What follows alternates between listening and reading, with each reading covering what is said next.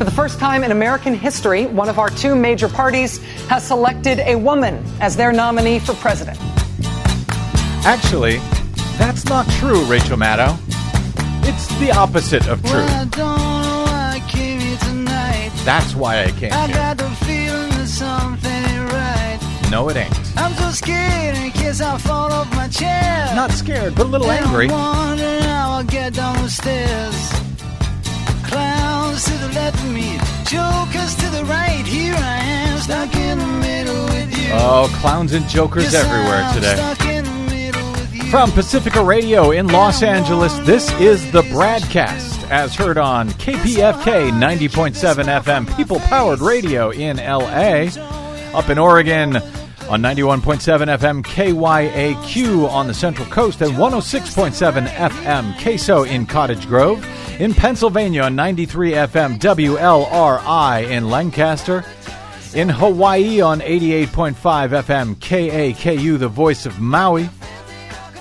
In Ohio on WGRN 94.1 FM in Columbus, and in Minneapolis, St. Paul on AM 950 KTNF, the progressive voice of Minnesota, not to mention streaming coast to coast.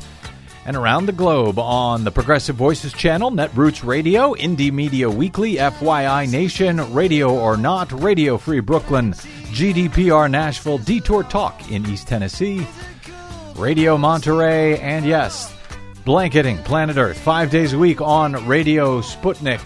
Fine affiliates all, fine listeners all, you have found the BradCast. I'm Brad Friedman, your friendly investigative blogger, journalist, troublemaker, muckraker, and all-around swell fellow. Says me, maybe not you and other people on Twitter, but says me from bradblog.com. Thank you for joining us today. It is election day, and generally on election day, I try to not talk about elections. Let people vote. We can pick up elections. We can pick up politics and everything else the next day. Today, I have to make a bit of an exception, at least in part concerning the elections that are going on. Voters are, in fact, at the polling places now for the last big primary day of the year. On Tuesday in California, New Jersey, North Dakota, South Dakota, Montana, and New Mexico. We will, of course, have complete reported results of those contests, at least as complete as they can possibly be on the day after an election, on tomorrow's BradCast, including even those reported results from New Jersey, where they still hate their own voters so much in the entire state, the entire Garden State, still forces voters on Election Day to use 100% unverifiable touchscreen voting systems across that entire state. And by the way, really old ones that have been hacked over and over again in seconds time, amongst the oldest in the country when it comes to these unverifiable touchscreen systems. That's what they still use in New Jersey. So whatever those results are, at least in New Jersey, that's what they will be. Whatever they are reported as on Tuesday night, that's pretty much how they will stay. No questioning election results in New Jersey, voters. Got it? The computers will decide that one for you. Anyway, we'll have all of the results on our next thrilling BradCast. But on yesterday's show, we spent some time discussing what a disservice to the electorate that it would be for the corporate mainstream media, frankly anybody in the media for that matter, to announce that Hillary Clinton was the presumptive Democratic nominee as soon as those polls closed in New Jersey, where Hillary Clinton is expected to do very well on Tuesday.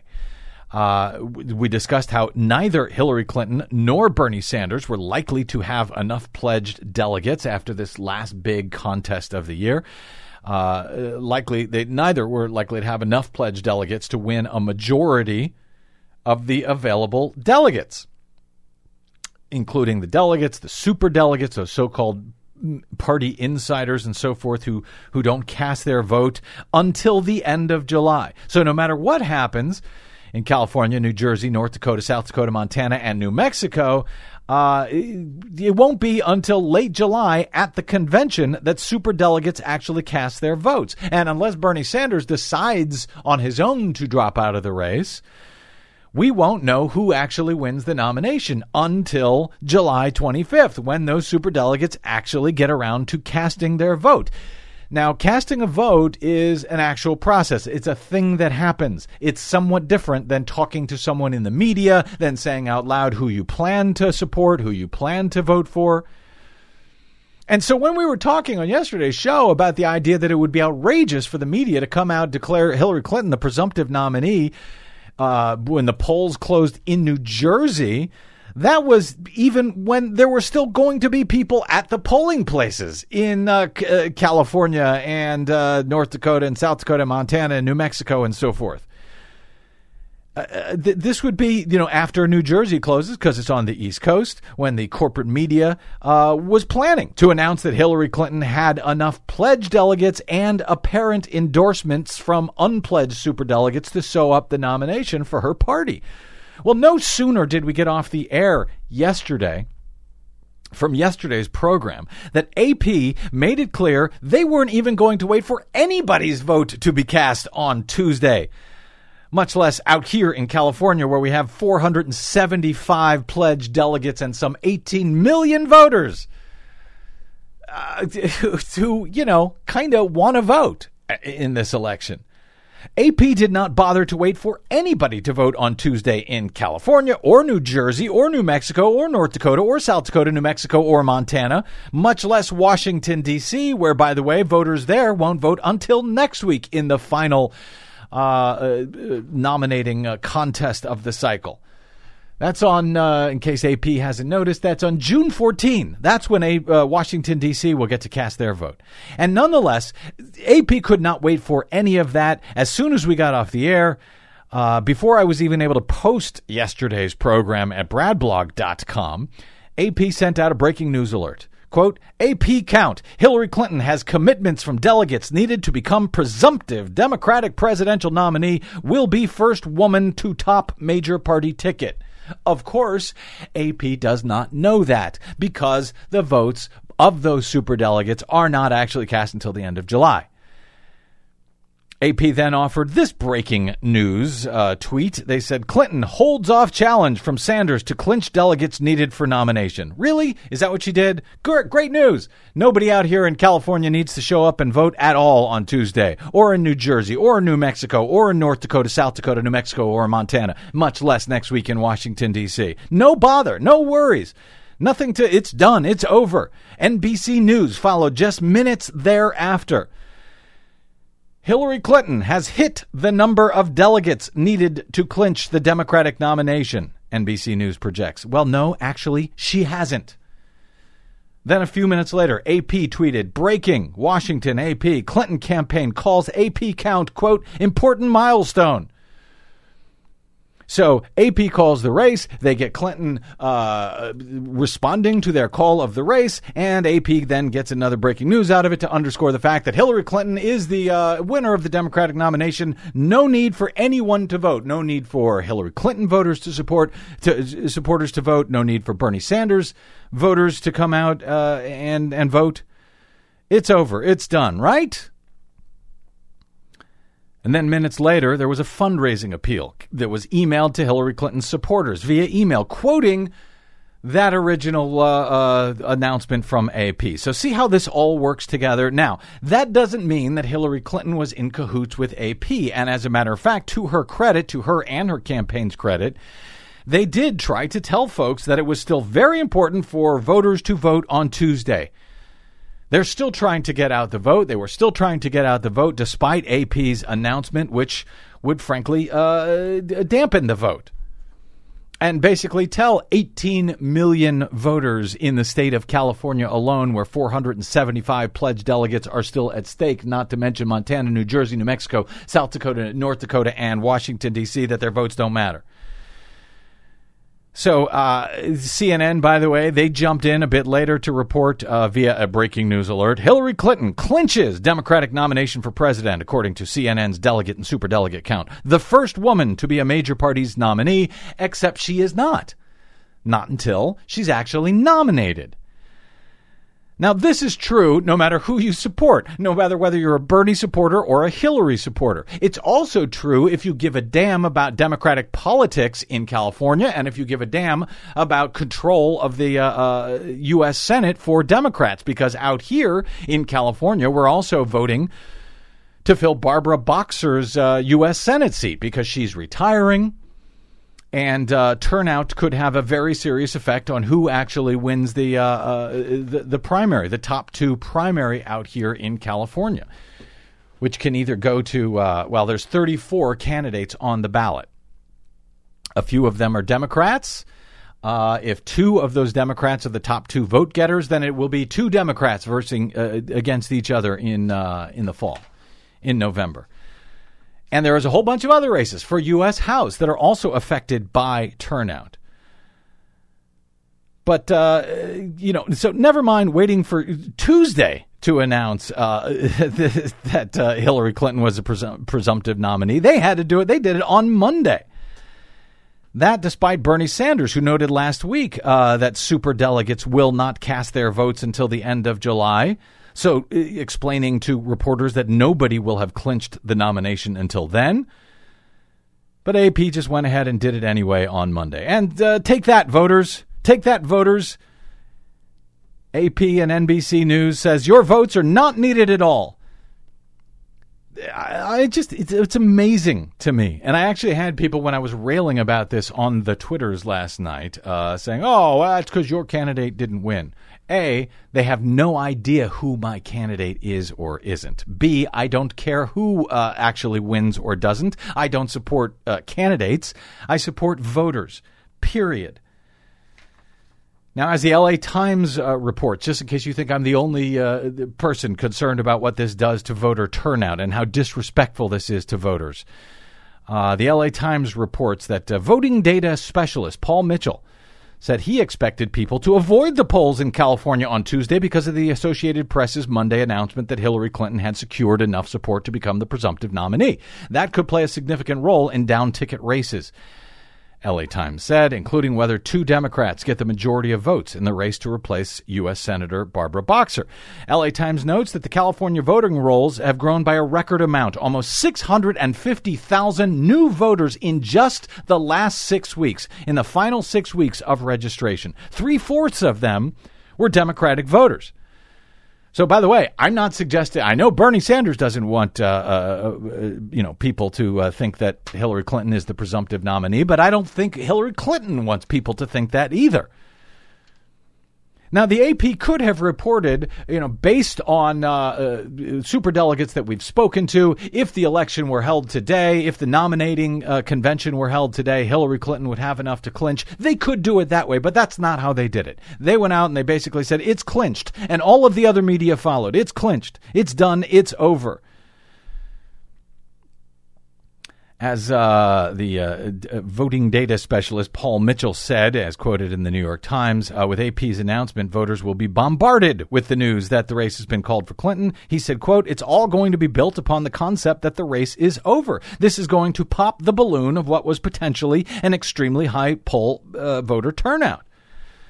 The total sum of all Democrat votes is going to be lower, Mitchell said. Now, we don't know. I don't know if that's going to turn out to be true. And in fact, I went to the polling place today and it was very busy, very crowded. The poll workers said that it had been busy all day long. That's good news, especially out here where we've got these unbelievably complicated systems. More on that in a moment. But I've also been getting reports from other people around Los Angeles, the largest voting jurisdiction in the nation, that things have been very brisk all morning. So hopefully it hasn't dampened the turnout, but who knows what it would have been had not AP and the rest of the media came out and misinformed. You had one job, people in the media. One job. Inform them. Don't misinform them. How hard is that? Apparently it's very hard. The Sanders campaign put out a statement, said, it is unfortunate that the media, in a rush to judgment, are ignoring the Democratic National Committee's clear statement that it is wrong to count the votes of superdelegates before they actually vote at the convention this summer. They said Secretary Clinton does not have and will not have the requisite number of pledged delegates to secure the nomination. She will be dependent on superdelegates who do not vote until July 25 and who can change their minds between now and then. That includes more than 400 superdelegates who endorsed Secretary Clinton 10 months before the first caucuses and primaries and long before any other candidate was actually in the race. Sanders completed their statement saying, our job from now until the convention is to convince those superdelegates that Bernie is by far the strongest candidate against Donald Trump. That is his right to do. It is an uphill battle. We'll see if he can or can't do it. But don't misreport the facts. CNN even had someone back in April from the DNC. So, do we have that clip nearby? Yes, Go ahead. Luis Miranda, who is the DNC communications director, said this. Superdelegates, I think one of the problems is the way the media reports it. Any night that you have a primary or caucus, the media lumps in superdelegates that they've basically polled because they just call them up and say, who are you supporting? They don't actually vote until the convention, and so they shouldn't be included in any count on primary or caucus night because the only thing you're picking on primary and caucus nights are the pledged delegates based on the vote. But what about when we do our totals? You think it's okay to include? Not yet, because they're not actually voting. Very interesting. The DNC itself saying don't include superdelegates in the totals to cable networks like our own.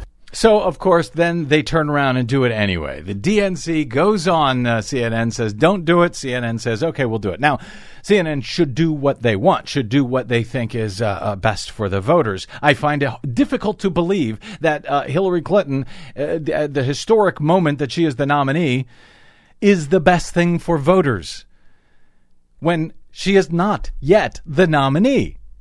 And millions and millions of voters have not even been able to head to the polls when they made this announcement. It's just unbelievable to me. Robert Costa, excellent reporter at the Washington Post, right after this announcement, he was at a San Francisco rally for a Bernie Sanders rally, says Bernie Kratz lash out at the press for calling nomination for Clinton. Unbridled fury about the media and the Democratic establishment rippled through a crowd of Bernie Sanders supporters here on Monday following reports that Hillary Clinton had clinched the nomination, the Democratic presidential nomination. As thousands gathered on the lip of San Francisco Bay on a cold, foggy night, there were angry shouts as people thumbed through news stories on their phones, many of them turning to each other in exasperation to read aloud articles to fellow rally-goers. Many of the people who were spread out on the grass said they are far from ready to see Sanders cede the nomination to Clinton. There were urgent calls for him to fight on to the DNC in Philadelphia. And dozens of people interviewed by Washington Post were deeply bitter about news organizations which they said had called the race too soon. Travis Fox, 31, said it was disgusting, absolutely horrible to hear. Jacob Chase, 50, said, how can you call this on the eve of the California primary? Jennifer Larson, who works in biotech, she said she was sad as she walked to the event Monday under the shadow of the Golden Gate Bridge, seeing the evening news alerts buzzing in her pocket. She said, you know what? I'm not even a big Bernie person. I don't think what Bernie wants to do is really possible to do, but I think he should see this through. He should get that chance. We need to start recognizing in this country that everyone has a voice, she said. Older and younger people alike were saying this to the Washington Post at the Bernie Sanders rally. Bernie Sanders himself said, I should point out to all of the Democratic delegates going to Philadelphia, in every instance, we beat Trump by far larger margins than does Hillary Clinton. There is no objective observer, none, who will deny that our campaign has the energy and grassroots activism that no other campaign has. He said, Republicans win when people are demoralized, when they give up on politics. Progressives and Democrats win when people are animated and they are prepared to fight. And that is what this campaign is all about, said Bernie Sanders. And that is true. When people are demoralized, they don't turn out. So is it any wonder that there was a poll released last week from who? Oh, look, conducted by the Associated Press, finding that 90% of voters lack confidence in the country's political system. 40% went so far as to say that the two-party structure is seriously broken. Gosh, I wonder where they got that idea, AP. Anyway, we'll take a break and not talk elections right after this. Just had to get that out. Full election coverage tomorrow. I'm Brad Friedman. This is the BradCast.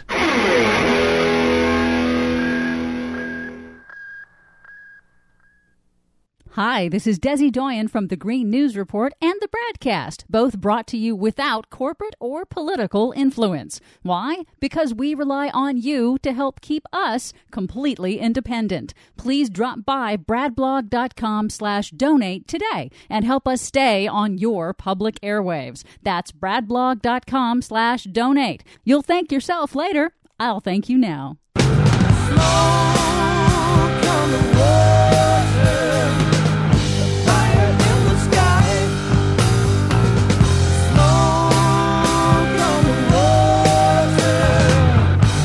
All right, welcome back to the BradCast. Brad Friedman from bradblog.com. We have discussed vaping, sometimes known as e-cigarettes, on several occasions on this program, with nearly 500,000 deaths a year in the U.S. alone caused by smoking tobacco cigarettes, and smoking rates continuing to plummet now thanks in no small part to e-cigarettes. You would think that Democrats and anti-tobacco advocates would be encouraging the use of vaping and e-cigarettes to help quit smoking. But as we've discussed on this show several times, they are doing quite the opposite, making it harder for smokers to quit smoking by making it harder for vapors to vape. And now, with new onerous FDA regulations about to be imposed on the vaping industry, that industry may well soon be fighting for its own life, ironically enough. Oddly, after, both pharmaceutical industry, big pharma, and big tobacco are both now supporting these new FDA regulations. And mom-and-pop vape shop owners, which currently is the largest segment of the industry in the U.S., as well as vaping equipment and e-liquid manufacturers, they argue that these regulations are going to cost millions of dollars for the federal approval of every single flavor of e-liquid, every nicotine level for that juice, and every battery, every tank, every mod, and other innovation in the vaping industry before any of those items can actually be sold on the market. This is all sort of happening underground. Not a lot of people are talking about it, so I'm trying to talk about it. All of that, by the way, despite groups like the UK's Royal College of Physicians recently begging regulators to encourage the use of vaping as a way to help smokers quit smoking and save lives, rather than discourage it. As the Royal College of Physicians recently wrote, quote, "In the interests of public health, it is important to promote the use of e-cigarettes as widely as possible as a substitute for smoking in the UK." So why are both Democrats and supposed anti-tobacco advocates opposing the use of this new life-saving technology, which has led millions, including myself, by the way, by way of full disclosure, to give up smoking altogether, in my case, literally overnight after decades, in favor of much safer e-cigarettes, which can, but don't necessarily have to, include the addictive nicotine, but none of the deadly carcinogens and chemicals that are found in tobacco cigarette smoke. Over at the American Media Institute, in a recent article headlined, "Democrats Work with Big Tobacco and Big Pharma to Choke the Vaping Industry," journalist Monica Showalter recently wrote about the unlikely political coalition behind the anti-vaping movement. She writes, "Meet the strange bedfellows against vaping: drug and tobacco companies, health advocates, and Democratic lawmakers. A convergence of interests among these four lie behind the Food and Drug Administration's announcement on May 5 that e-cigarettes will be regulated as rigorously as tobacco, beginning in August." I would argue, by the way, they'll be regulated far more rigorously than tobacco, but that's just a side note for the moment. She writes, "Vaping advocates say the cost of FDA approvals will bankrupt an industry that might vastly improve public health. This spring," she says, "a major study from the Royal College of Physicians, the British equivalent of the Office of the Surgeon General, found e-cigarettes to be 95% less harmful than cigarettes. Drug companies favoring the FDA rules, usually big backers of Democrats, have huge sums invested in prescription smoking cessation drugs." covered in many cases under the Democrat-passed Affordable Care Act, which they helped shape. They now face stiff competition from readily available e-cigarettes, and similarly, tobacco companies left flat-footed by the growth of the upstart vaping market also support the FDA rules as they look to shore up market position in both tobacco and now e-cigarettes, which those tobacco companies are now getting into. The result is a divide among the political left, and it's resulted in many folks like me, I gotta say, scratching our head, wondering what the hell these Democrats must be thinking when big tobacco favors these regulations against an industry that could otherwise put them, big tobacco, out of business altogether in a few years. And then you add in the fact that Big Pharma, as Showalter notes in her report, also stands to gain from shutting down the vaping industry so that they can retain their control of the multi-billion-dollar smoking cessation industry through their own nicotine products. As Showalter writes, pharmaceutical giants such as Pfizer, Novartis, Johnson & Johnson, and GlaxoSmithKline spent $100 billion to develop rival smoking cessation products such as nicotine patches, gums, inhalers. Yes, they make nicotine inhalers, these drug companies do. And unregulated e-cigarettes have been eating into their market share. Thus, Big Pharma is supporting the FDA regulations on vaping products along with Big Tobacco and along with Democrats and supposed anti-smoking advocates. Showalter cites a number of big-name Democrats, such as the now late Democratic New Jersey Senator Frank Lautenberg, Massachusetts' Senator Ed Markey, Ohio's Sherrod Brown, Connecticut's Richard Blumenthal, all of whom received huge contributions from Big Pharma, just as they came, and big contributions, just as they came out loudly for anti-vaping restrictions and these FDA regulations on vaping that I am convinced will cause tens of thousands, if not millions, to unnecessarily die here in the U.S. alone. Quoted in Showalter's article was myself, based on our earlier programs on this topic, as well as Jonathan H. Adler of Case University, who has written about the strange bedfellows at work in this matter in a study titled Baptists, Bootleggers and E-Cigarettes, originally published at Case Western and set for an updated version soon at the Yale Journal of Regulation. Jonathan Adler is a professor of law and director of the Center for Business Law and Regulation at Case Western Reserve University School of Law in Ohio, where he teaches courses in constitutional, administrative, and environmental law. He is also a contributor to Washington Post's Volok blog. Jonathan H. Adler, welcome to the BradCast, sir. Good to be here. Great to have you. All right, I've been trying to make sense out of this seemingly self-defeating battle against vaping by supposedly anti-smoking advocates and Democrats for some time. And I got to say, I find it really bizarre and really stupid and really antithetical to what so many anti-tobacco proponents claim to be fighting for. Your study with Bruce Yandel, Roger Miners, and Andrew Morris provides an interesting perspective on this whole thing. So first, explain to me, what is the Baptists and Bootleggers theory that you are citing here? Because I think it's fascinating, it's apropos, and I think it's one that I actually hadn't understood previously.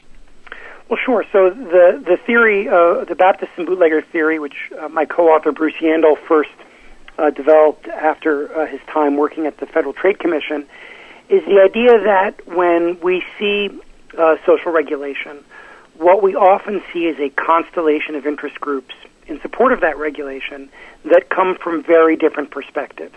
That typically you see groups that have something to gain financially, but that you also see groups that are motivated by a moral vision of the way the world should be. So the story that Bruce first told is a story of what would happen in some dry counties in the United States after Prohibition, where Baptists would support continued restrictions on alcohol sales, but that bootleggers, those who would transport alcohol from wet jurisdictions, those perhaps that might even be producing it illegally, would also support restrictions on alcohol because it suppressed competition and created opportunities for them to monopolize the provision of alcohol.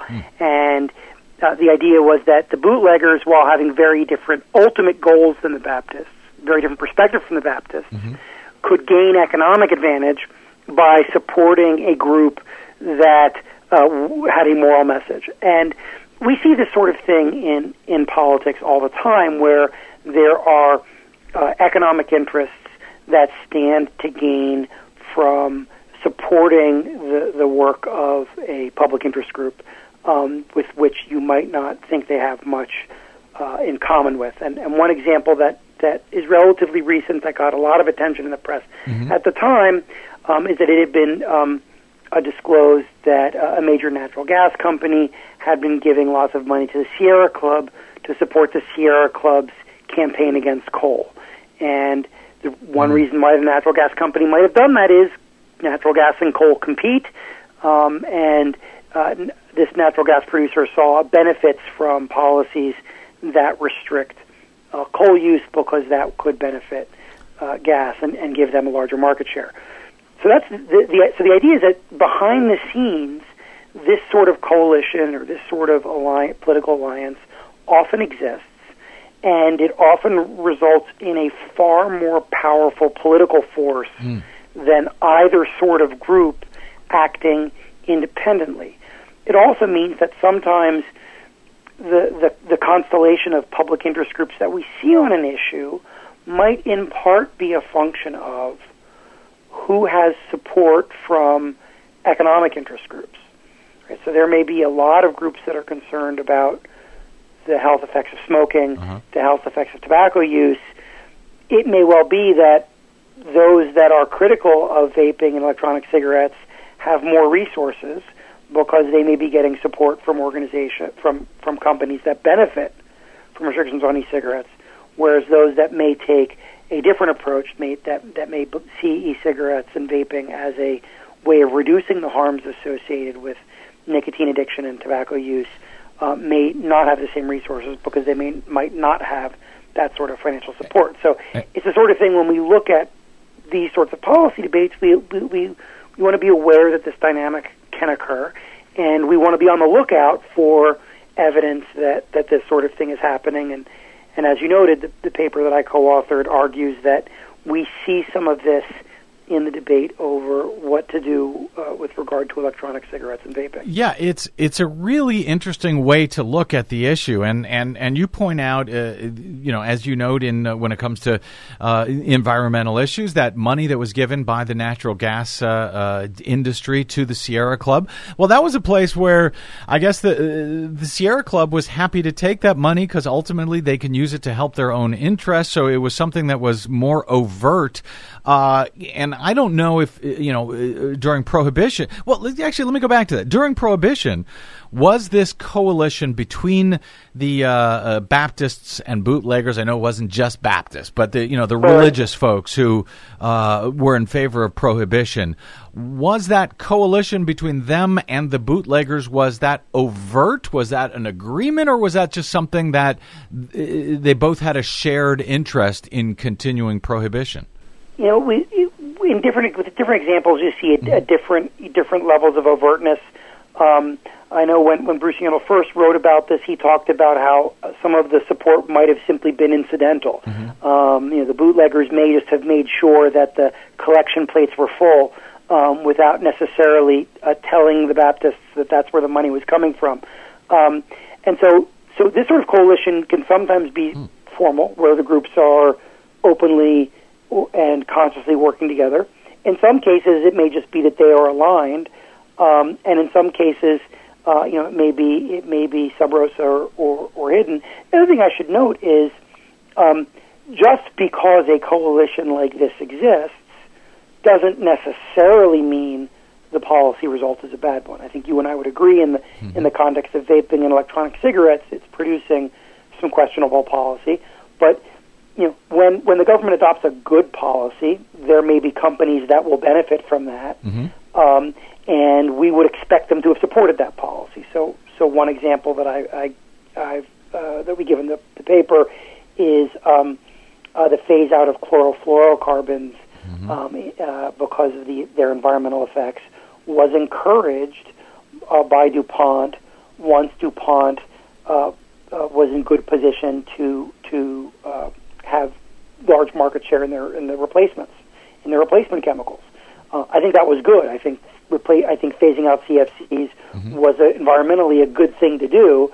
But when you look historically at why that happened when it did, DuPont changing its position and putting its economic muscle behind that policy change really helped make it happen. And in terms of just understanding why environmental concerns suddenly had more effect on the process, seeing how economic interests were affected and the influence they had helps us understand the timing. Well, and I should note, by the way, that Donald Trump completely disagrees with you, Jonathan Adler, about the CFCs, which has been made a hairspray disaster ever since. So just by way of being fair and balanced, I feel I need to point that out, Jonathan. Sure. In this case, when it comes to vaping, so who are the Baptists here, and who are the bootleggers, as you see it in your paper and in your explanation of this? So the Baptists are a large portion of the anti-tobacco health-oriented groups in the United States. For a variety of reasons that I'm not sure I even completely understand, most of the anti-tobacco groups in the United States have what I would characterize as a prohibitionist mindset, where their goal has to be eliminating all tobacco use. That stands in contrast to groups in other countries. I know you mentioned England earlier. In England, for example, a lot of the anti-tobacco groups have what we would characterize as a harm reduction approach. Their view is you don't just make something go away overnight. You try and advance public health one step at a time by, among other things, finding less dangerous alternatives. But in this country, there are a lot of groups that have this prohibitionist mindset, and to be fair, given their experience, or I guess our experience collectively with the tobacco industry and a lot of its tactics over the years, it's understandable why anti-tobacco groups would be distrustful of corporate interests selling products that satisfy nicotine addiction. But the bootleggers here would be big tobacco, and they seem to be in favor of this prohibition as well on vaping products because it's going to help them. And yet the Democrats don't seem to notice that or something. Well, the story you see, or certainly the story that's told by policymakers is often that restricting electronic cigarettes is necessary to prevent big tobacco from reemerging with new products. Of course, the real story is that big tobacco has thus far been a relatively small player in the electronic cigarette market. They've tried in the last couple of years to make larger inroads, acquiring e-cigarette manufacturers and the like. And let me just jump in here to add, Jonathan, the big tobacco, the e-cigarettes that they make are crap, and people should not use them. I know you won't say that, but I'm going to say that. They are crap. People should not use them. There's no reason to support big tobacco when you got mom-and-pop shops making actual products that are good and actually work. Okay, press on with what you were saying, John. So, I mean, there's two things, right? So you have this e-cigarette market, and financial analysts that do work on the tobacco industry have been pointing out for years now, this is a challenge to the traditional tobacco market because it's a way for people who are addicted to nicotine, who otherwise like nicotine, who have other reasons to use tobacco products, an alternative that has, as best we can tell, much, much, much lower health consequences. Right. The British estimate is 5% of the risk. It may even be lower than that. Right. And on top of that, because it's a market built up of so many small players, particularly if you're talking about vaping pens and the vaping and mod portion of the market where there's been lots of rapid growth, it's a market that's evolving very quickly because there's lots of competition between lots of small companies that are trying to innovate to develop a better product. And for a large company with a lot of market share, that's scary, right? So for a Philip Morris or an R.J. Reynolds, the idea that there's a lot of innovation and that somebody new is going to come out of nowhere with a new way of new product design that's going to challenge the status quo is scary. They're kind of like big dinosaurs, and they're afraid of all these small mammals running around because they're afraid one of them is going to take off and outcompete them. And even in the e-cigarette market of kind of traditional e-cigarettes or what some call cigalikes, you've seen an incredible amount of dynamism in the market. Each year, a different company's on top. A lot of effort to develop something new, and this has been very hard for the larger companies to deal with. So they have been very supportive of the FDA regulation. The major tobacco companies asked and supported the FDA's proposals to regulate e-cigarettes. Indeed, Philip Morris is largely credited with helping to write the statute under which these regulations were adopted. Which is amazing to me. I mean, because they can afford it's been estimated that it'll cost about $1 million per product, per flavor, per nicotine level, per battery, per drip tip, everything they make. Now, I don't know if that number is true, but that's what the vaping folks are saying. Like it looks like it'll cost. There's a bunch of reasons why this advantages them. One is that these rules apply to any product that was not on the market prior to 2007, which means virtually all electronic cigarettes. Right. And there are a handful of some that were really early that aren't very good compared to current models that would be grandfathered. But e-cigarettes have now this new barrier. Traditional tobacco products do not. So in that respect, this regulates e-cigarettes more stringently than cigarettes. So that's one benefit for the tobacco companies. The second benefit is they have the resources to pay for this approval process. The third way it benefits them is that it slows innovation, which means they have less to fear from the new product design coming out of nowhere because there will be that much fewer of them. Big tobacco has less to fear. Right. In general, the largest players in a market benefit from regulations that make it harder for new entrants to join the market. And look, I got to point out, I take no joy here in calling out Democrats for doing exactly what it is, frankly, that Republicans often claim, I believe disingenuously, the Democrats are doing. But in this case, they literally seem to be using big government to try, at least, to regulate an industry out of business. I mean, it sure looks like that's what they're doing. And trying to make sense of reasons why, I hate, I'm angry because they make me just sort of look at these things that might be considered conspiracy theories, where the money is flowing. You've got FDA's present commissioner, Dr. Robert Califf. He's represented nearly every pharmaceutical giant with a smoking cessation device on the market. Monica Showalter notes. The chief tobacco regulator at the FDA, Mitch Zeller, helped craft the 2009 Tobacco Control Act while working as a lobbyist and consultant for GlaxoSmithKline, which is a huge name in the nicotine industry that Big Pharma brings forward.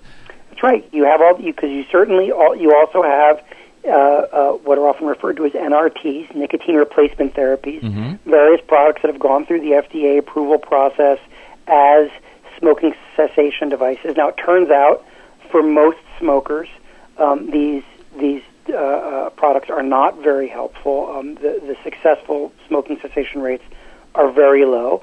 You mean the ones made by the Big Pharma group, the patches and the gums, the inhalers, the patches, and there are a bunch of reasons for that. I mean, one is for many people, nicotine is a very addictive substance. That's hard, and that's an addiction that can be hard to conquer. But also, I mean, as a former smoker, I think you would understand that the habits that one develops around smoking, the holding of the cigarette, the inhaling on it, the time of day one is used to doing that after a meal, whatever.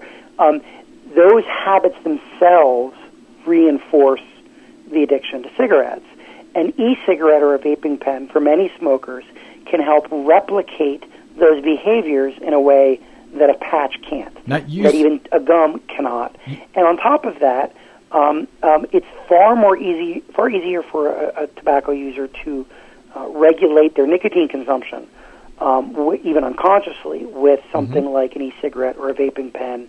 Much harder to do so with a patch that you stick on your arm and that kind of pumps a steady flow of nicotine into your bloodstream. And it's also harder to do than with a regular cigarette where you have no idea how much nicotine you're getting. Right. It's very difficult to, if not impossible, to ramp down in the nicotine level, which you can do. Sure. You can ramp down to 0 with e-cigarettes. Sure. So we've got just a few minutes left here, Jonathan. Anti-tobacco, there's so many ironies here. And as much as I hate disagreeing with, or actually I hate agreeing with Republicans about these regulatory issues, I even more hate agreeing with, get ready, Rush Limbaugh, who has for years argued that, that cigarette taxes fund health care, and ironically enough, anti-tobacco folks are now actually funded by big tobacco through these agreements with the tobacco companies. So are you able to tell, is that what is at play here? Is this consciously at play? Do Democrats understand this, or are Democrats sort of being played and they have no idea what's going on? I'm trying to make sense of it. It's a good question. I should note, though, that certainly at the state level, policymakers, I would say mostly Democrats, but not exclusively Democrats, are well aware that as e-cigarettes take away from cigarette sales, that reduces their tax revenue. Yep.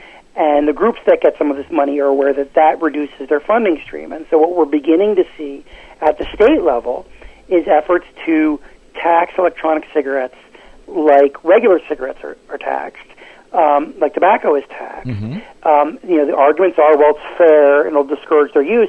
The problem, of course, though, is that if you make electronic cigarettes more expensive, you will reduce their appeal to smokers. One appeal electronic cigarettes have right now is that in most jurisdictions, they are less expensive than tobacco products. And so in addition to the health benefits, in addition to the other benefits, your clothes don't smell, whatever else, it also can save a smoker money to make that switch. Efforts to impose taxes on them will eliminate that advantage. The other thing that this is very worrisome, and there are 2 new studies out about this, that as a parent concern me. There are 2 studies showing now that when restrictions are imposed upon electronic cigarettes, that either make them harder to get or make them more expensive, teen smoking rates go up. Mm. And again, as a parent, I don't want my daughters doing either. I mean, right? If they never get a taste for nicotine, all the better. But the idea that we could adopt policies in the name of public health that increase teen smoking rates should really be frightening. And whether it's because people are bought off because they see the tax revenue and they can't resist, or because they're just blinded by the public health rhetoric and don't understand the issue well enough, and my guess is, depending on who you're talking about, it's probably different in each case. There's probably a mix of all of that going on. But it's very worrisome to me that these sorts of policies, that those sorts of consequences could be adopted in the name of public health. It'll benefit certain powerful interest groups, but won't have the health benefits that, in fact, could have some very serious negative health consequences. Well, I thank you for your report on this, Professor Adler. I hope you will continue to cover it. I hope you'll cover it over at the Volokh conspiracy at Washington Post if you haven't already. It's got conspiracy in the name, so you might as well start detailing what the hell is going on, because it really is amazing. And you pointed to, the fact that you see, more kids turning to cigarettes in places where they are restricting vaping. It just blows my mind. Never mind the 500,000 adults each year that die in this country now unnecessarily. And Democrats out there making it harder. It's insane. It makes my head spin. But your report, Baptist Bootleggers and E-Cigarettes, as published at Case Western University last year and soon to be updated in the Yale Journal of Regulation. Maybe that'll start to help people see what the hell is going on here. Hope so. As I try to figure it out. By the way, your paper, I should note, concludes that if the new FDA rules and other proposed restrictions on vaping move forward as currently planned, quote, the tobacco Baptists and bootleggers will have further extended their reach, and the free market, innovation, and public health will have lost. For the sake of human health and freedom of choice, the innovations of smoking alternatives such as e-cigs should be welcomed, not chilled. I couldn't agree more. Professor Jonathan H. Adler, professor of law and director of the Center for Business Law and Regulation at Case Western Reserve University School of Law in Ohio. Great speaking with you today, Professor. I'll look forward to doing it again in the future as we fix this problem. We can do it. Certainly can try. We're going to work on it. All right. Thank you very much, Jonathan Adler. And I will link to both his study and this great article by Monica Showalter at the American Media Institute called Hot Air, Democrats Work with Big Tobacco and Big Pharma to Choke the Vaping Industry. All right. I'm Brad Friedman. We are back with more BradCast right after this. Stay tuned.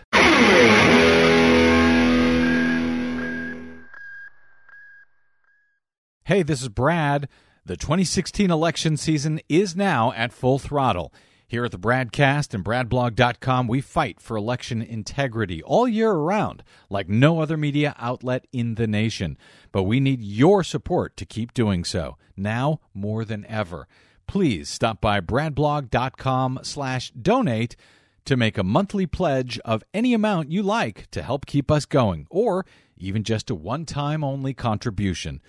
While everyone else covers the horse race, we also keep our eyes on the track conditions those horses are running on. Because voting systems, access to the polls, and citizen oversight of election results can make all the difference. Please help us continue to fight independently for your democracy by taking about 60 seconds right now to stop by bradblog.com/donate today. And thanks.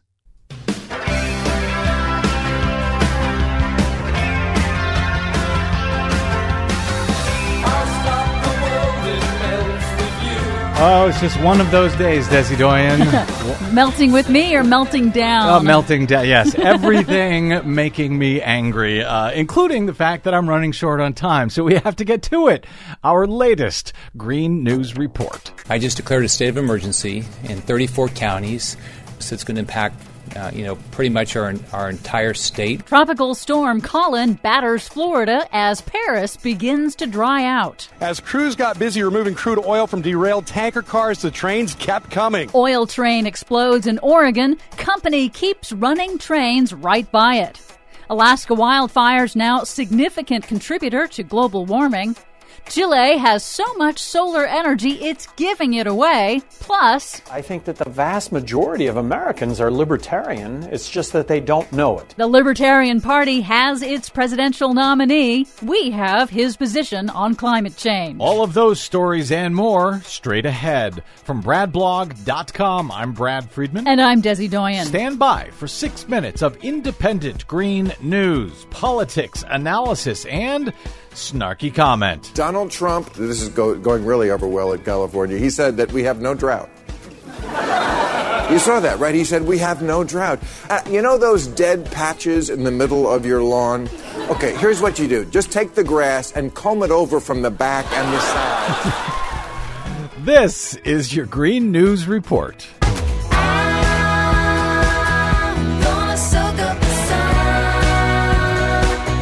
Okay, Desi Doyen, oil trains exploding, tropical storms coming ashore, people dying from floods, droughts, and everything else. Feels like I've been here before. It may sound familiar, yes. In Florida, Governor Rick Scott has declared a state of emergency as heavy rains from Tropical Storm Colin hit across much of Florida. We're going to see the potential for flooding across the Sunshine State. So around the Tampa area here, easily 6 to 8 inches of heavy rain, depending how quickly this storm system moves. The official hurricane season started on June 1st, but Colin already broke a record. It's the earliest ever in the season to become the third named storm. In Paris, floodwaters have begun to recede. Priceless art and antiquities had to be evacuated from the Louvre Museum and the Musée d'Orsay after torrential rainstorms triggered massive flooding on the iconic Seine River. Flooding across Western Europe over the last week has killed at least 15 people and displaced thousands. Recent studies project that climate change-related flooding in Europe will double by 2050. Meanwhile, in Oregon, the national debate over explosive oil trains was reignited on Friday. I see what you did there. When yet another oil train carrying extremely flammable Bakken shale crude oil derailed and burst into flames in the town of Mosier, Oregon, in the Columbia River Gorge. The town was evacuated. Its water and sewage system were damaged. No cause yet for the accident, but Union Pacific Railroad officials on Monday ignored a request from the Mosier City Council to delay, instead choosing to reopen the line, deeply angering residents like Brett Vandenheuvel of the Columbia River Keepers. Cars in the distance still have oil in them, and they're running trains. It's unbelievable that they're sacrificing public safety to get this going. You know, the river's not cleaned up, the soil's not cleaned up, the sewage treatment plant doesn't work, but, you know, good gracious, they're going to start these trains.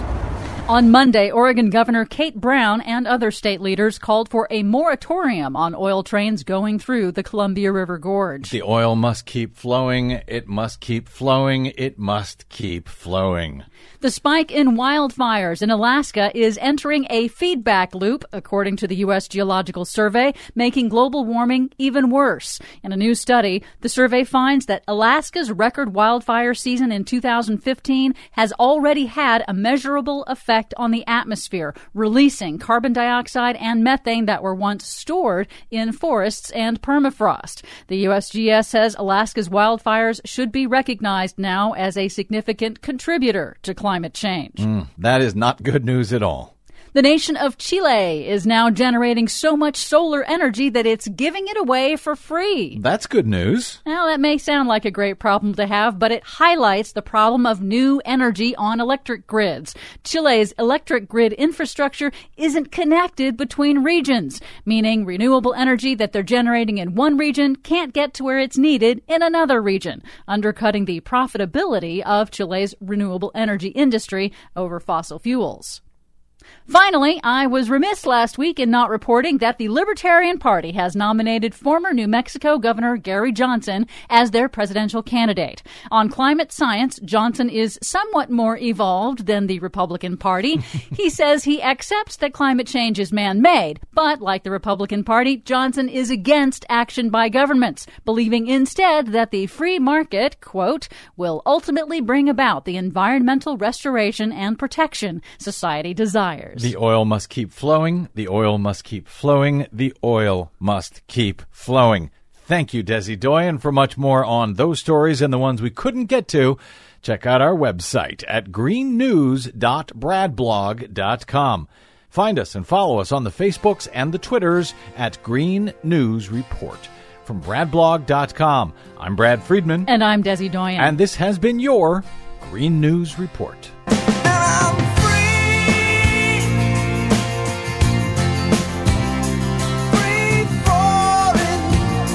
My thanks to our producer, Desi Doyen, to our booking goddess, Cynthia Cohn, to my guest today, Jonathan H. Adler of Case Western University and of Washington Post. My thanks, of course, to you for spending a portion of your day or night with us. If you missed any portion of today's program or any other, you can download it for free anytime at bradblog.com. Leave a comment. Let us know what you think about the show one way or another. Always glad to hear from you. Find us and follow us on the Facebooks and the Twitters, where it's been very lively lately. You can find me there. I am the Brad Blog, or you can drop me email. I am BradCast@bradblog.com. full election results on our next thrilling BradCast out of California, New Jersey, North Dakota, South Dakota, Montana, and New Mexico, and much, much more. Until then, I'm Brad Friedman. Good luck, world.